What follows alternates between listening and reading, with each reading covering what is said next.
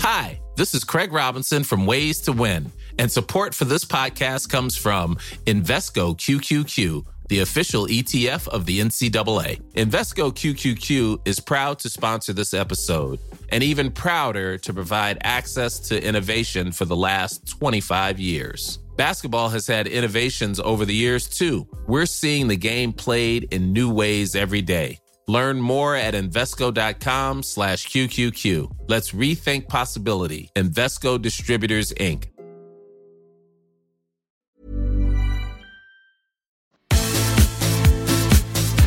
Hi everybody, welcome to a new week. This is the Ruck Podcast. A special today, and thanks before we start for downloading us and making our numbers so big. We really appreciate it. And 3 or 4 weeks of the season to go, then we'll have a break, then we'll all be back for World Cup warm-up games and the World Cup. So we're still steaming ahead at the moment.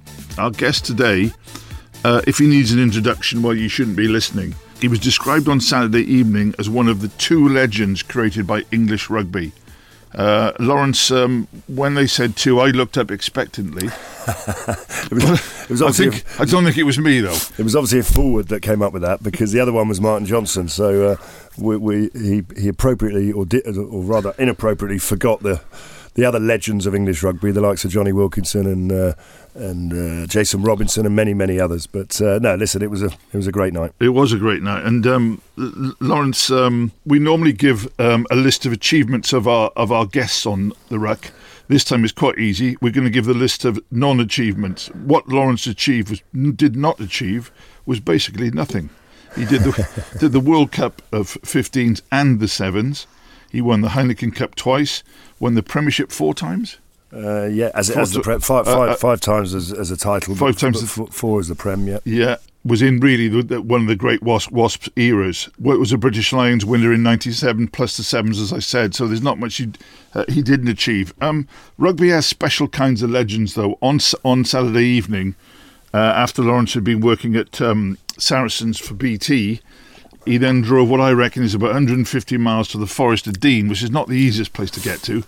Amazingly, didn't get lost, to a function at Lydney Rugby Club, and in aid of the breast cancer charity run by Polly Barnes, who is Wayne Barnes' wife.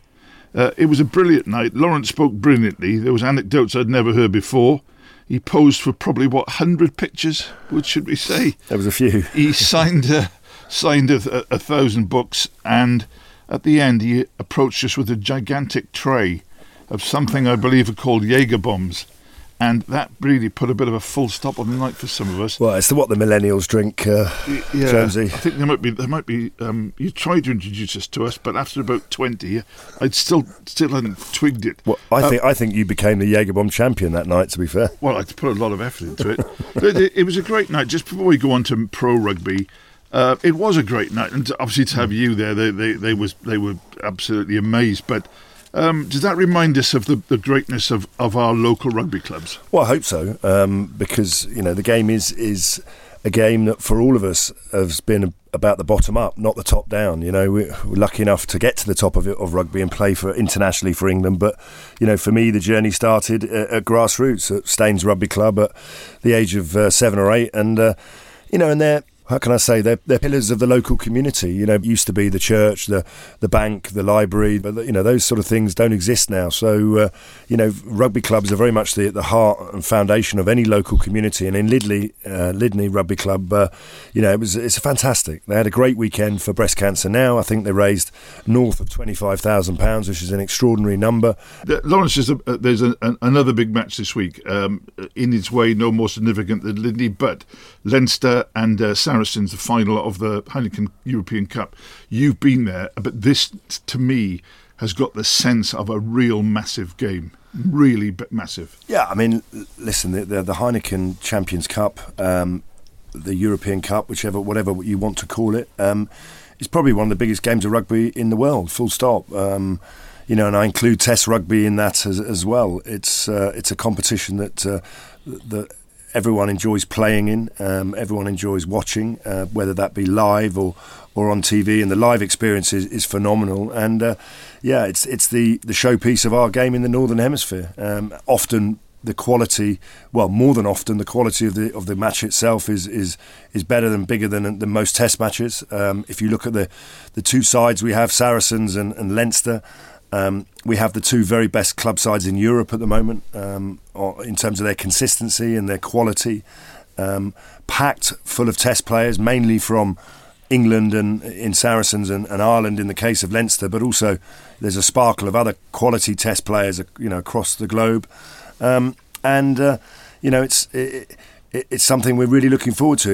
If you look at the two teams, both of them qualified imperiously. Saracens without being beaten and are without question the number one seeds this year.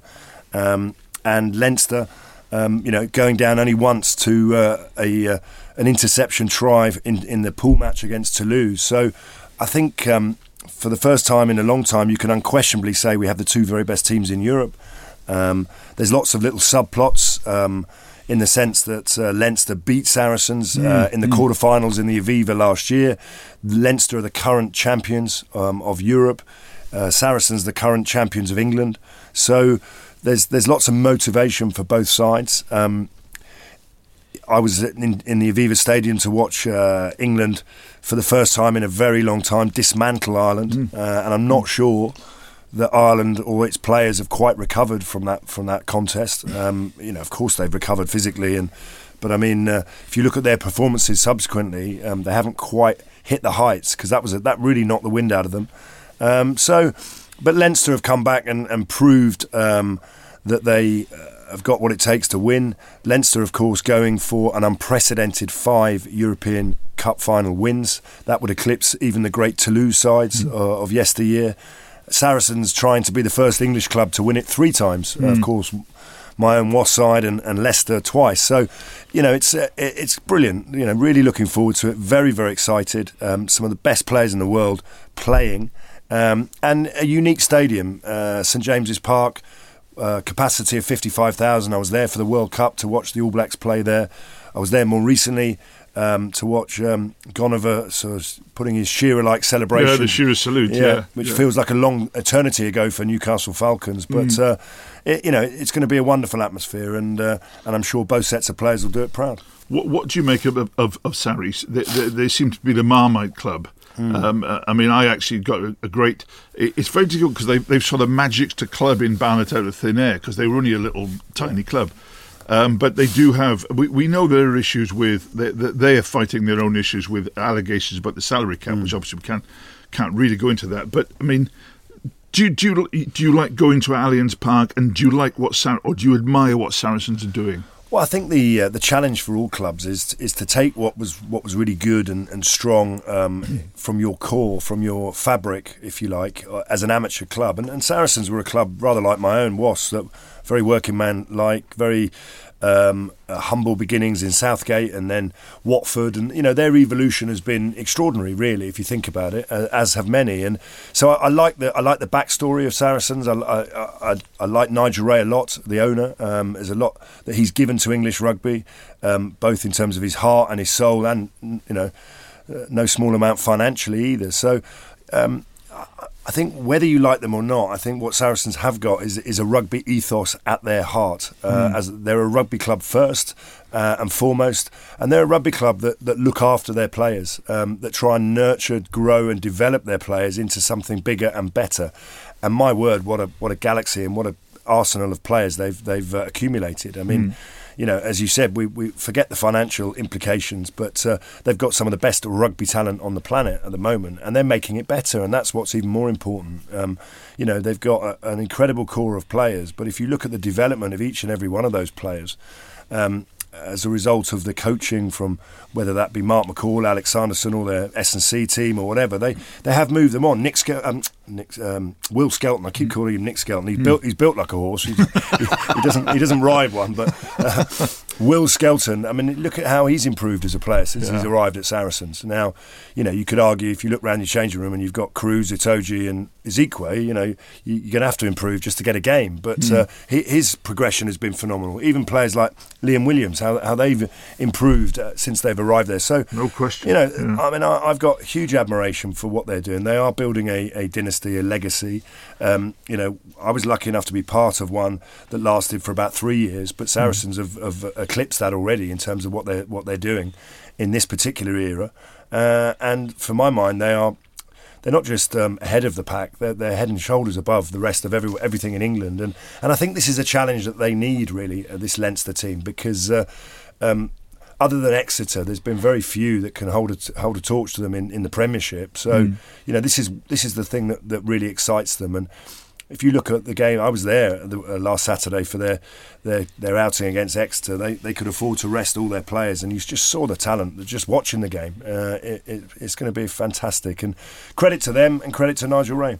I think, as you say, last week I met some of the guys who've brought the academy players up, and they think definitely that the crop they got coming through now is you never know how it's going to work out, but they do think they've got their new team mapped out. I think they've got a core of wonderful players. Some that they've grown. I mean, success breeds success. So once you have that kind of success, everyone wants to join your club. But and look, don't make no mistake, they're still very good at cherry picking the best, aren't they? I mean, they're taking Elliot Daly from Wasps. They're taking Liam Williams from Wales. They know how to. They find a player that they want, and they go get him. Sure. But equally, they add to that an incredible academy, and I saw some of those players playing firsthand. I've been keeping a close eye on Ben Earl, who's going to be a superb player. He's a relatively limited experience at the minute, but there's certainly a side that are doing everything right at the minute. We come back to the possibly give our own views on the game on the Heineken Cup final later, but of course you were involved in them. And I still look back on those as sort of golden years of the Heineken Cup, and I always remember your 2004 triumph, where that must have been people remember you playing Munster in an absolutely amazing semi-final when they were meant to be unbeatable. People remember the final against Toulouse, where actually Toulouse played wonderfully well in the final. But also, you go back there, you had to go to Perpignan, who were now a second division team. Yeah. But I just remember that being as hard as any game you played, probably. Yeah, it's about 29 sightings, which wasn't helpful. I played, but only 27 of those were you, though, were they? I played 20 minutes in the second row, which wasn't part of the deal.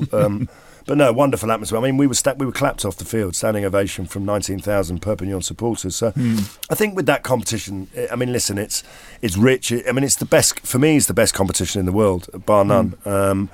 And people often say to me, what's the highlight of your rugby career? And it would be easy to say, well, the British and Irish Lions and playing for England, but actually, week in, week out, playing with your mates for your club and getting to the top and doing it with them, particularly because international rugby is something which some of us are lucky enough to experience, but to play at the top of the tree with your club mates is something very special, and that journey we had in 2003-04, started with the World Cup for me in 03 at the end, and then finished with the Heineken Cup at the end of the season. And it, sometimes your name is on the trophy, and for us to have to go to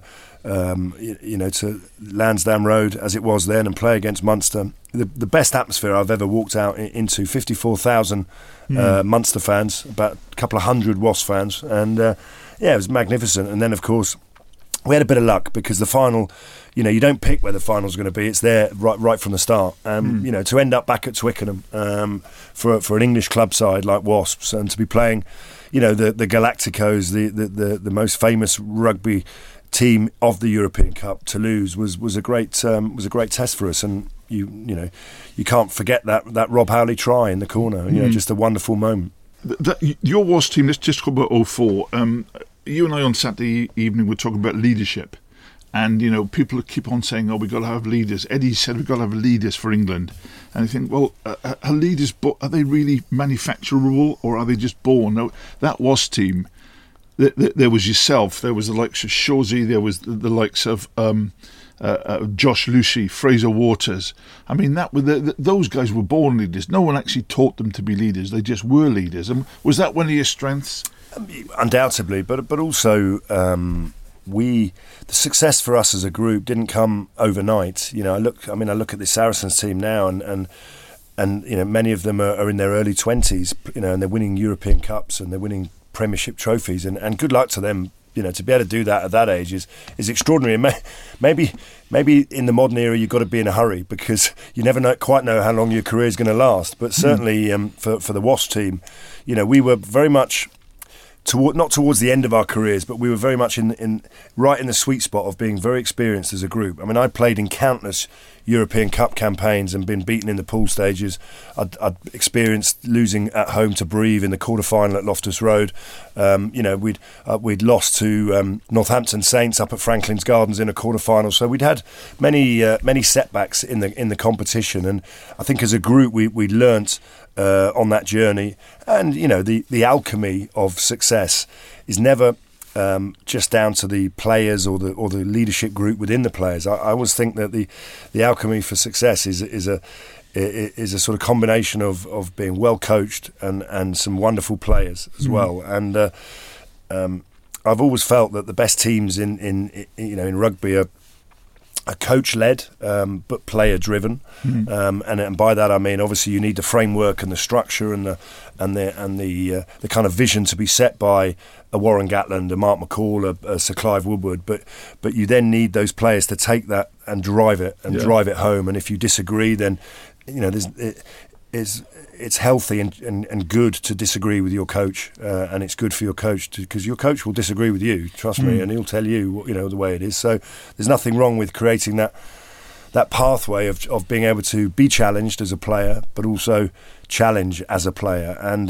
that's what leadership is for me. Is about challenging your coach to say, yeah, I agree with that, but I don't agree with everything you've just said. Yeah, sure. You know, and should we look at it slightly differently, and then.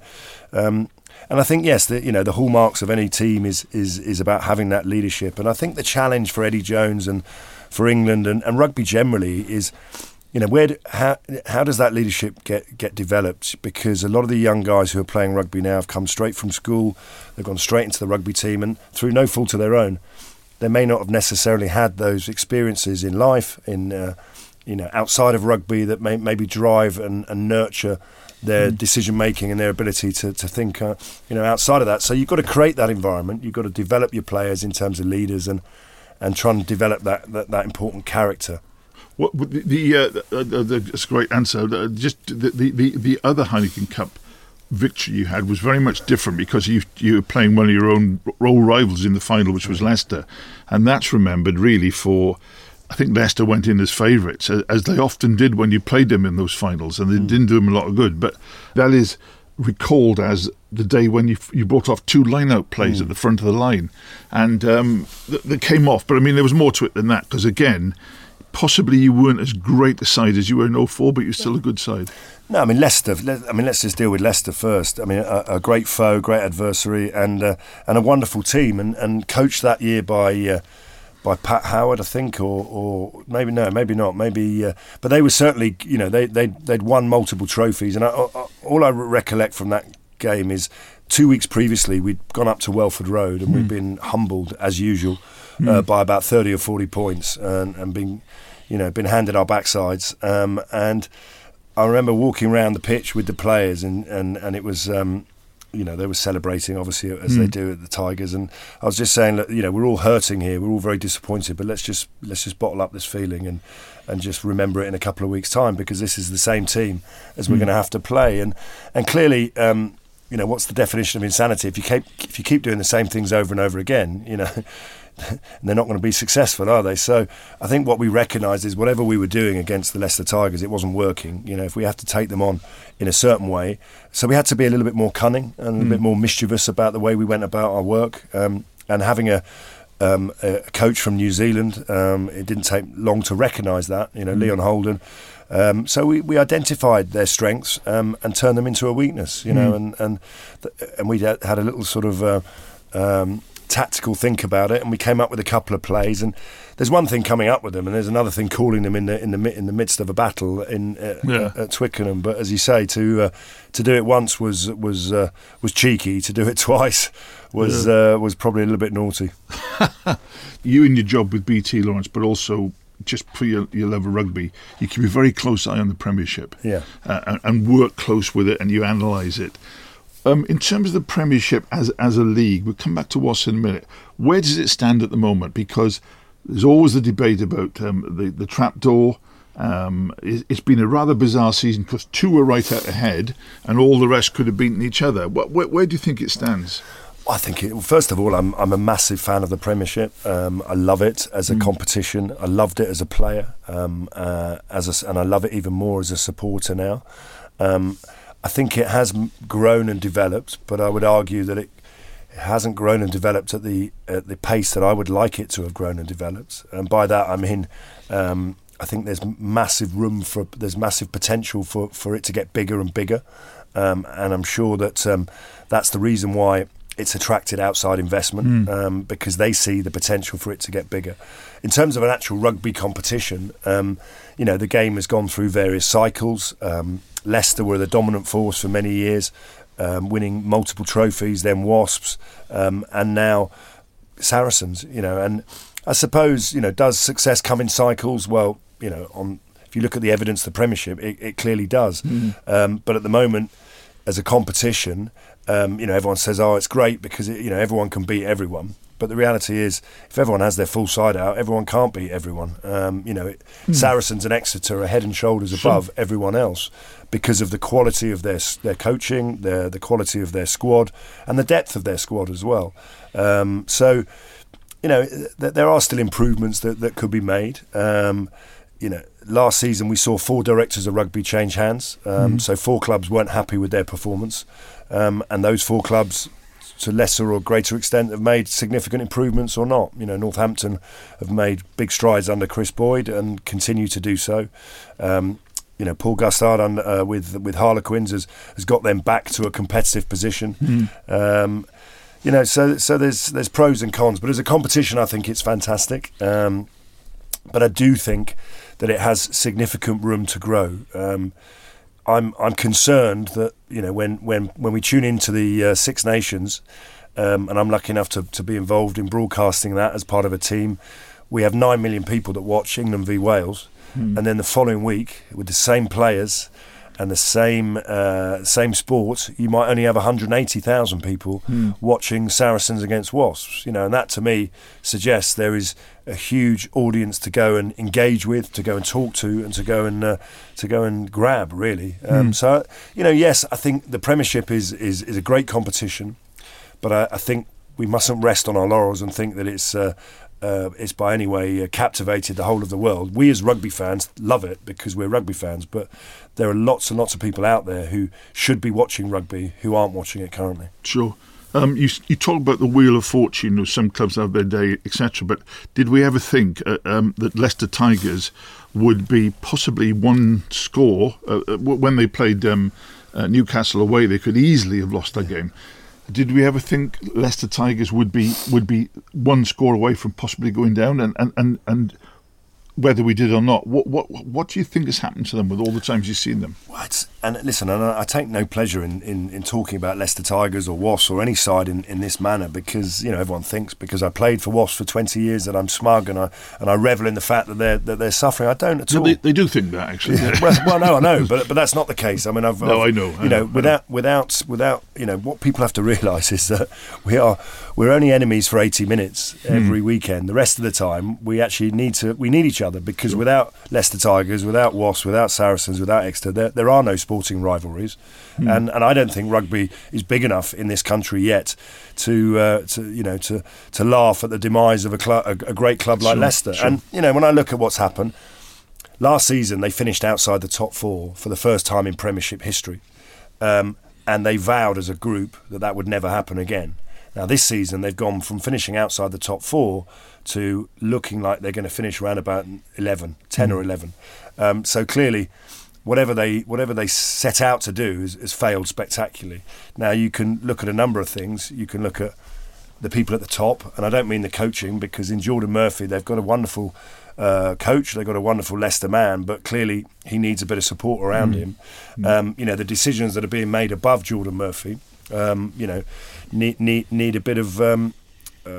need a bit of research and a bit of investigation. I don't know what's going on at that club in the sense of what their board are doing, but you do need to give the people the right structures. Their recruitment, I don't think, has necessarily matched their ambition in terms of where they think they are. and other sides have recruited. The landscape in rugby has changed. Players are prized away from clubs for different reasons now. And in the older professional era, players would join the likes of Wasps and Leicester because of the success that we created and because of the platform that we gave them to become international players. Now, they don't join Wasps and Leicester; they join Saracens or Exeter or other clubs. So I think we have to recognise that the rebuild of sides like Leicester might take couple of years now, and you look at Manchester United at the moment, they're in a sort of similar situation where they've been so used to success, the fans have been so used to success, and I'm not sure that I talk to a lot of Leicester Tigers fans, and they're not, they understand that they're not at the very top table at the moment, but what I think they really get upset with is the gap. They've not just gone from being very good to being good, they've gone from being very good to being very poor. And they've got a bit of work to do, certainly over the summer, for sure. I think that we can't, as a member of the Wasp board, we can't ask you board secrets, but I think fans would Wasp fans would like your personal opinion on, they're still up there, they're still somewhere near the top, but nothing like where they wanted to be, and it's been a very, very odd season. Well, it's been a poor season. It's been a disaster if you look at it in terms of results. I mean, Wasps are a side that I think they changed inconceivably from the old Wasps when the decision was made to move up to the Ricoh Arena, and that we all know the reasons why that decision was made from a business perspective. Wasps were losing £3 million a year, and they had a tremendously successful debut season there. And if you look at their trajectory over the last 3 or 4 years, they've gone from nearly being relegated, like Leicester, to going all the way up to being 80 seconds away 2 years ago from being Premiership champions, but for one Nathan Hughes penalty. So, but every year for the last 3, they finished in the top 4 playoffs. This year they look like they're going to finish mid-table at best, and hopefully just about qualify for the Champions Cup. And so that, you'd argue, has been a big backward step. Now, there's been lots of reasons for that, and I'm not going to sit here and make excuse after excuse, but they've had a horrendous injury list, and injuries to what I'd call significant players as well. Jimmy Gopperth, week before the start of the season, that was the killer, wasn't it? They lost both their first choice scrum halves, Dan Robson and Joe Simpson, for large chunks. Joe Launchbury's missed 3 months of the season through injury, and you've only got to be at the Rec on Sunday to realise that actually, when Joe Launchbury plays well, Wasps win. When Joe Launchbury doesn't play, he was substituted with 20 minutes to go, Wasps lose. So, they're definitely there's definitely cracks developing, and they've got to rebuild that. And it's simple as that. They're losing some of their best players for lots of different reasons, not because it's not a good place to be, but because money talks in the Premiership now, and Nathan Hughes is leaving Wasps for nearly double the salary, so good luck to him. And Elliot Daly, recognises that he probably wants to win a few things, and he's not going to do that at Wasps in the next year or two. So he wants to move to Saracens, and good luck to him too. So there is an exodus of play. So Wasps are going to have to rebuild themselves in terms of their squad. But as you say, when things are going well, there's 1 or 2 games that you win that they lost this season, and they've lost games in the last few minutes. When things aren't going so well, you tend to fall the other side of that. And I don't think there's a huge difference between Wasps and the other 9 teams in the Premiership. I do think there is a big difference between them and the top 2. What about the cause célèbre in English rugby? Because you or your coach let Danny Cipriani go, and he played very well for Gloucester. I mean, not every selection you make can work out brilliantly, but that appears not to have worked out. Well, I think if David Young had his time again, he'd absolutely want to keep hold of Danny Cipriani, however difficult he felt it was to manage him off the field. The benefits of what he delivered on the field, I mean, Wasps were spectacular when he was there, as were Sale before, as are Gloucester now. And I've always been one of these people that believes what makes rugby quite unique is it celebrates difference, and it's what makes people different is what brings rugby together. It's always not been about having 15 people that are the same on a rugby field. It's about having people that are different, and Danny Cipriani undoubtedly brings a point of difference. There were factors that led to his departure from Wasps which weren't all within Wasps' control. He wasn't in the England picture. So his salary demands were higher than possibly Wasps wanted to pay, substantially higher. He then becomes very much part of the England picture. So his agent and his position changed dramatically. By which time Wasps have already signed Lima Sopawanga. So I mean, no hard feelings. He's doing brilliantly for Gloucester. And actually, I'm delighted that he's staying within English rugby and he's decided to sign on the dotted line at Gloucester to extend his contract. Just finally with Wasps, there's no one. Well, I pretend to understand the CVC deal, but actually I don't, and I don't know really what it involves. But with Wasps, they got the way they set up the club financially is quite complicated. Are you still, as you always have been, optimistic about the future? I am optimistic, but I think we have a challenge as a club, as many do, about our identity. Are we a rugby club that also has a business that it's attached to it, or are we a business that has a rugby club attached to it? And I think they're two very different things. And myself as a board member, I'm not running away from that as a fundamental issue. I look at Saracens and they're a rugby club. I look at Exeter and they're a rugby club, and there's a lot of benefits of Wasps moving to the RICO, and we've become part of a much bigger business. But what we mustn't lose sight of is our identity as a rugby club. Because so you've got a big hotel and you've got a railway station, and all sorts. And we've got a casino, and we've got we've got conferencing, and we've got and trust me, the business model is unique, and it's. And it's the envy of a lot of other clubs, but it mustn't be at the cost of making the rugby club great and making it special and making it a place that people want to be. And I think you have to become attractive in different ways, because Wasps people used to want to be in London, and as a result of that they'd be attracted to Wasps because Wasps was in London. Wasps is not in London anymore, so there have to be different reasons why it's an attractive place to come and play. But in terms of the people who come and watch, when Wasps are going well, it's almost like you look around and think, God, I can't believe it. Where have they all come from? I mean, when you see the 30,000 there in the stadium, I mean, it does prove that there's a market for people to go along and watch them in the Midlands. 100%, and I think they've been embraced by the people of Coventry and the Midlands and Warwickshire, etc. And if I think about where Wasps were before they went to Coventry, they were losing £3 million a year. They were playing in front of barely 5,000 people in Adams Park Industrial Estate. Now, they're not losing £3 million a year, and they own their own stadium, the Rico Arena, and they are playing in front of an average of about 16,000. So, there's no doubt that that has been a big and positive move.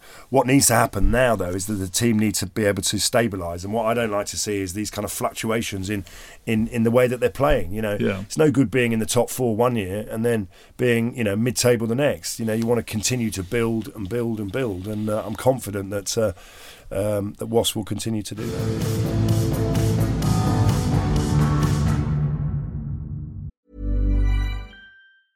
Hey, folks, I'm Mark Maron from the WTF Podcast, and this episode is brought to you by Kleenex Ultra Soft Tissues, your ally to help tackle your allergy symptoms this season. I love the change of seasons, but nobody loves pollen and all those other things floating in the air that make you sneeze during this nice weather. Kleenex Ultra Soft Tissues are hypoallergenic and allergist approved, so fight back against watery eyes and runny noses without worrying about irritating your skin. For this allergy season, grab Kleenex and face allergies head on.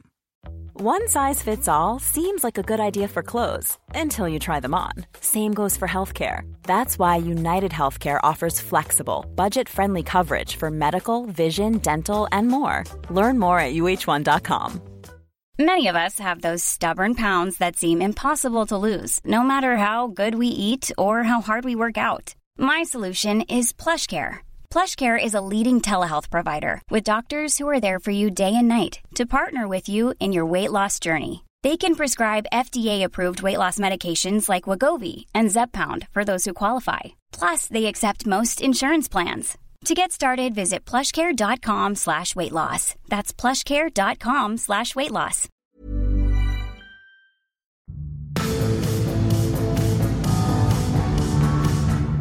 Lawrence, When you went into the media, when you retired, and actually, Ivan Meisezo have been absolutely, the sort of person you can't go and have a cup of tea till you've heard what you got to say, whenever it may be. But I just got the impression, there's nothing you told me, that you would have a few years and then go back into the game, and I could have imagined you in many different roles. Did you kind of get so energised by the media that, or was there just no sort of avenue that you fancied to get back in?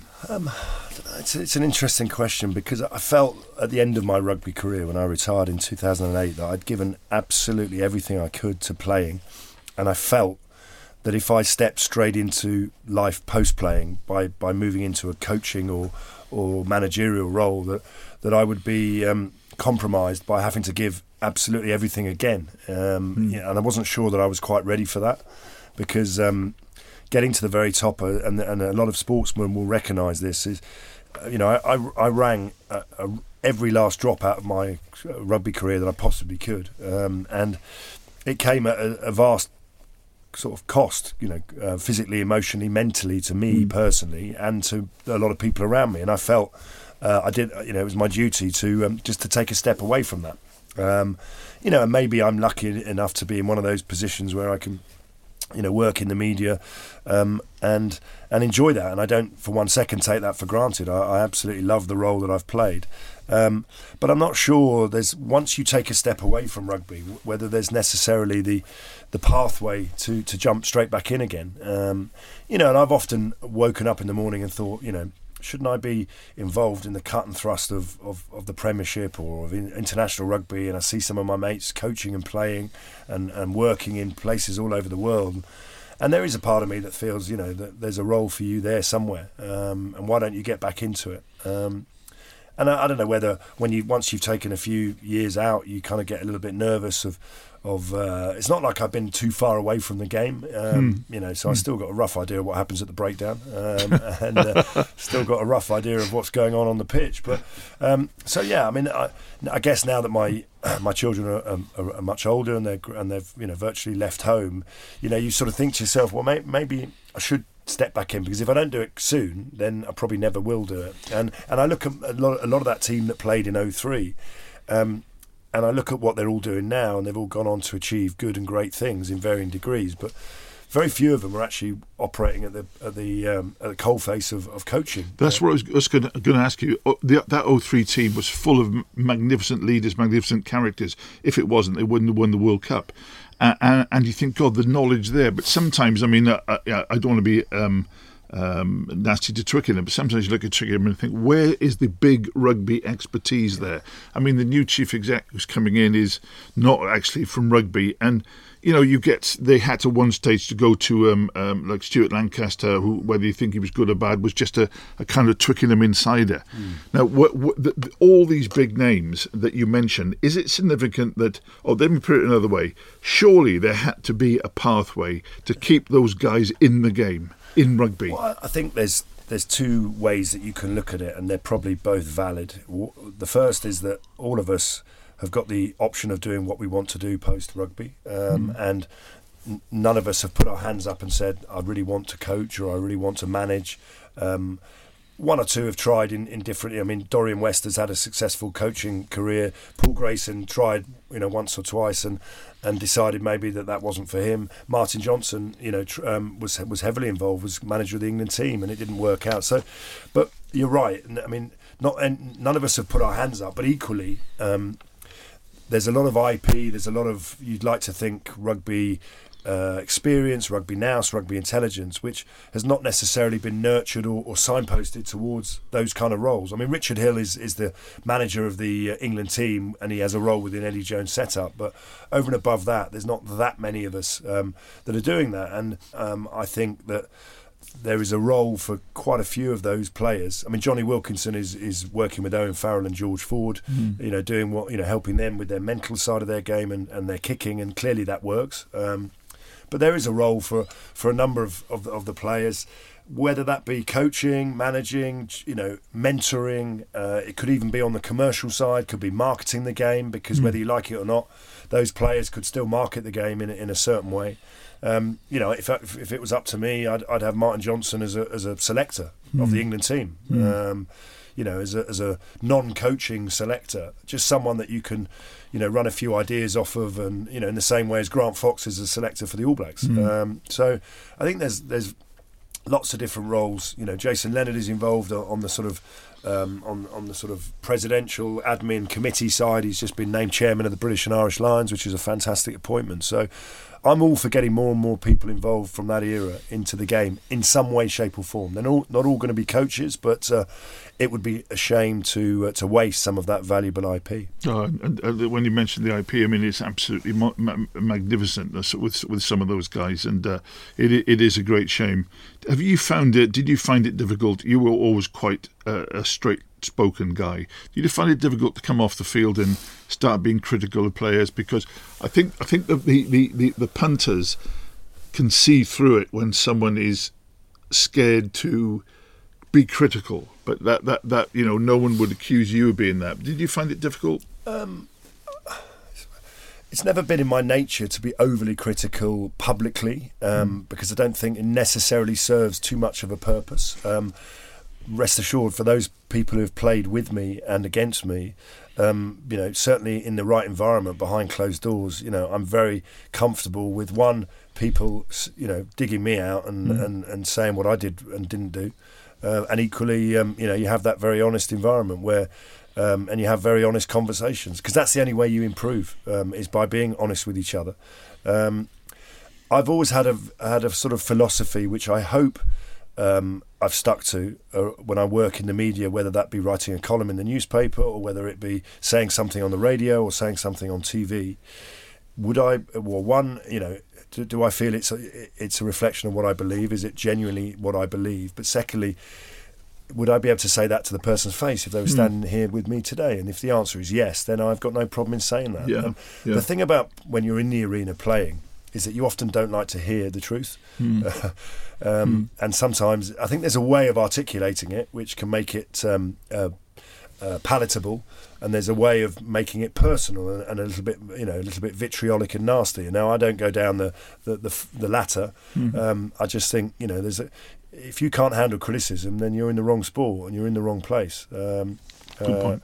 But equally, I was one of these players that when I played, I didn't need a former player like me to tell me whether I played well or not. Yeah. I had my mum to do that.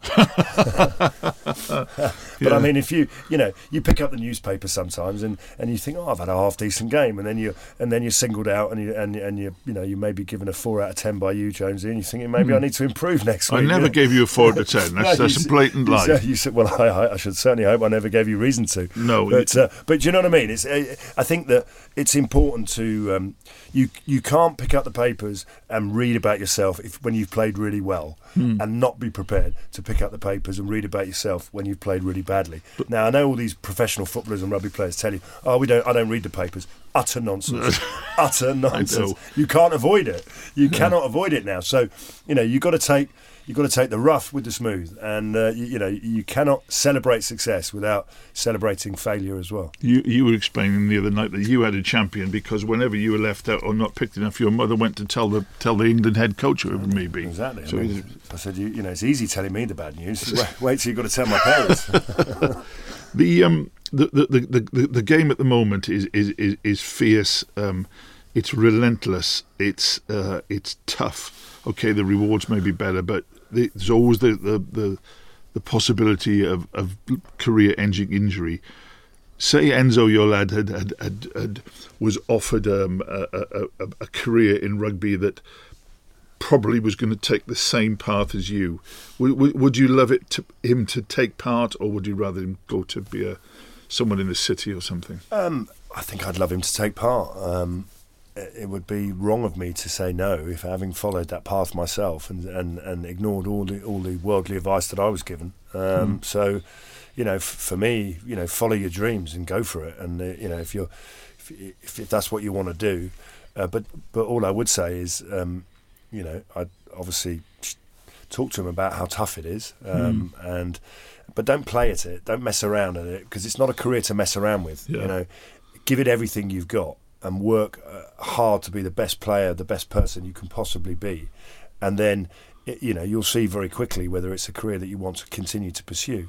But please don't pay it lip service and say that you're a professional rugby player and not be professional. It's all or nothing. It's all or nothing. I think you have to be there, and I think look, if you end up being the star of the show or one of the stars of the show, then I think it's a career worth pursuing, and you have to know in your own mind whether you're going to be that person.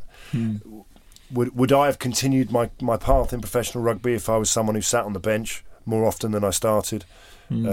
Well, I'd have to work out whether it was me that was the reason I was on the bench, or whether it was someone else. I'm not sure I could have been a bit part player in professional rugby, because I would have felt that I was my destiny lay elsewhere, doing another job. Whatever you do, you've got to get to the very top of what you do, and if you've done that, and you can hold your hands up high and be proud, but. I'm not sure whether professional rugby is a place that I would, I'd like my son to be around if he was making up the numbers. Sure. I just want him to be either all or nothing, and maybe that's wrong. I'm not sure, but it's I couldn't have handled, one, being part of a losing team, because I don't understand what's the point in being involved in sport if you're going to just lose every week. Because life's pretty tough as it is, but if you're going to lose every week, that's just change career, man, or just get winning.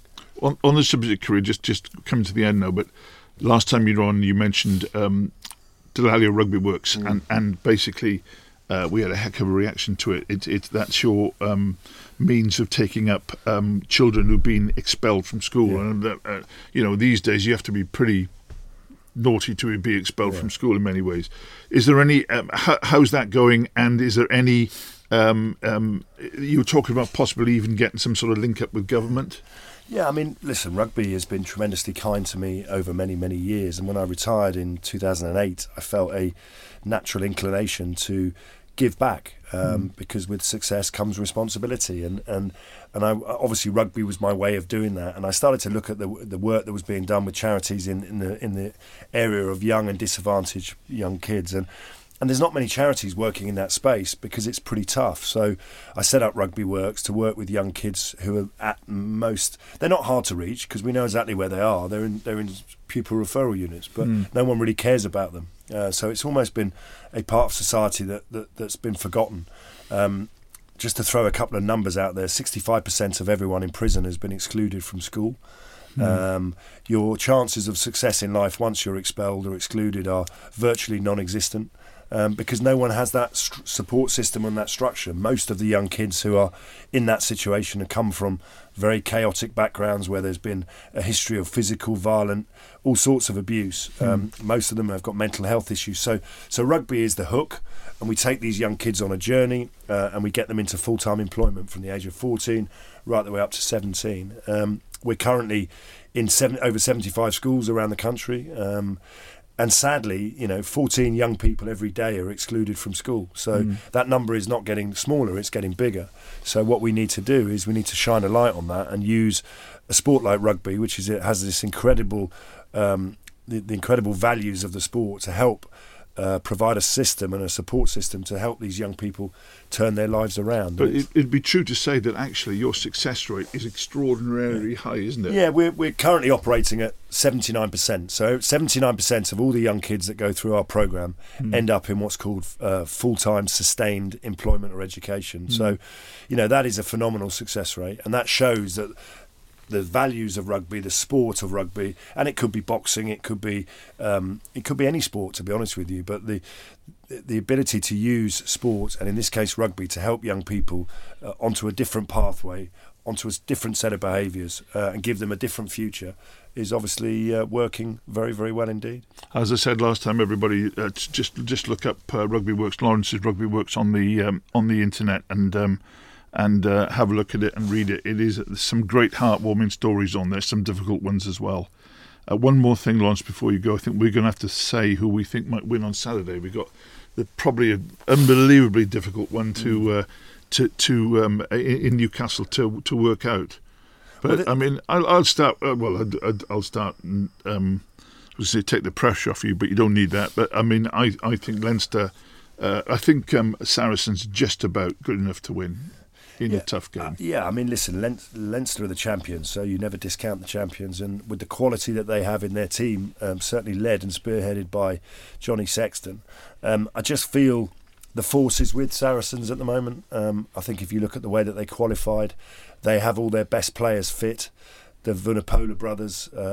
So the fact that it's in England, the fact that it's at Newcastle, the fact that they're playing against the team that knocked them out of the competition in the quarter-final stage, the hurt, the pain of last year's defeat will just be the tiny bit of extra that they need. I think it'll be close, but I do believe that Saracens have their destiny in their own hands, and it will take an almighty performance from Leinster. Not that they're not capable of that, but if they were to beat Saracens in England, then wow, they truly would deserve to be crowned an unprecedented fifth European title. But I just think Saracens will edge it, and if you look at the contest at the Aviva Stadium in Dublin earlier on in the year, and you look at the significant players that played significantly well in that game, they all came from Saracens. Okay. The Ruck's back next week, but before that, Lawrence, thanks a million for coming in. I know from first hand how busy you are, but also how brilliantly you speak and how messianic you still are. So it was great to talk to you, and I think we ranged through quite a few points there. And thank God we didn't have to drink any Jaeger bombs. My pleasure, thank you. Lawrence Dallaglio, thank you. And we'll be back next week. Owen Slot, back to the normal day on Monday.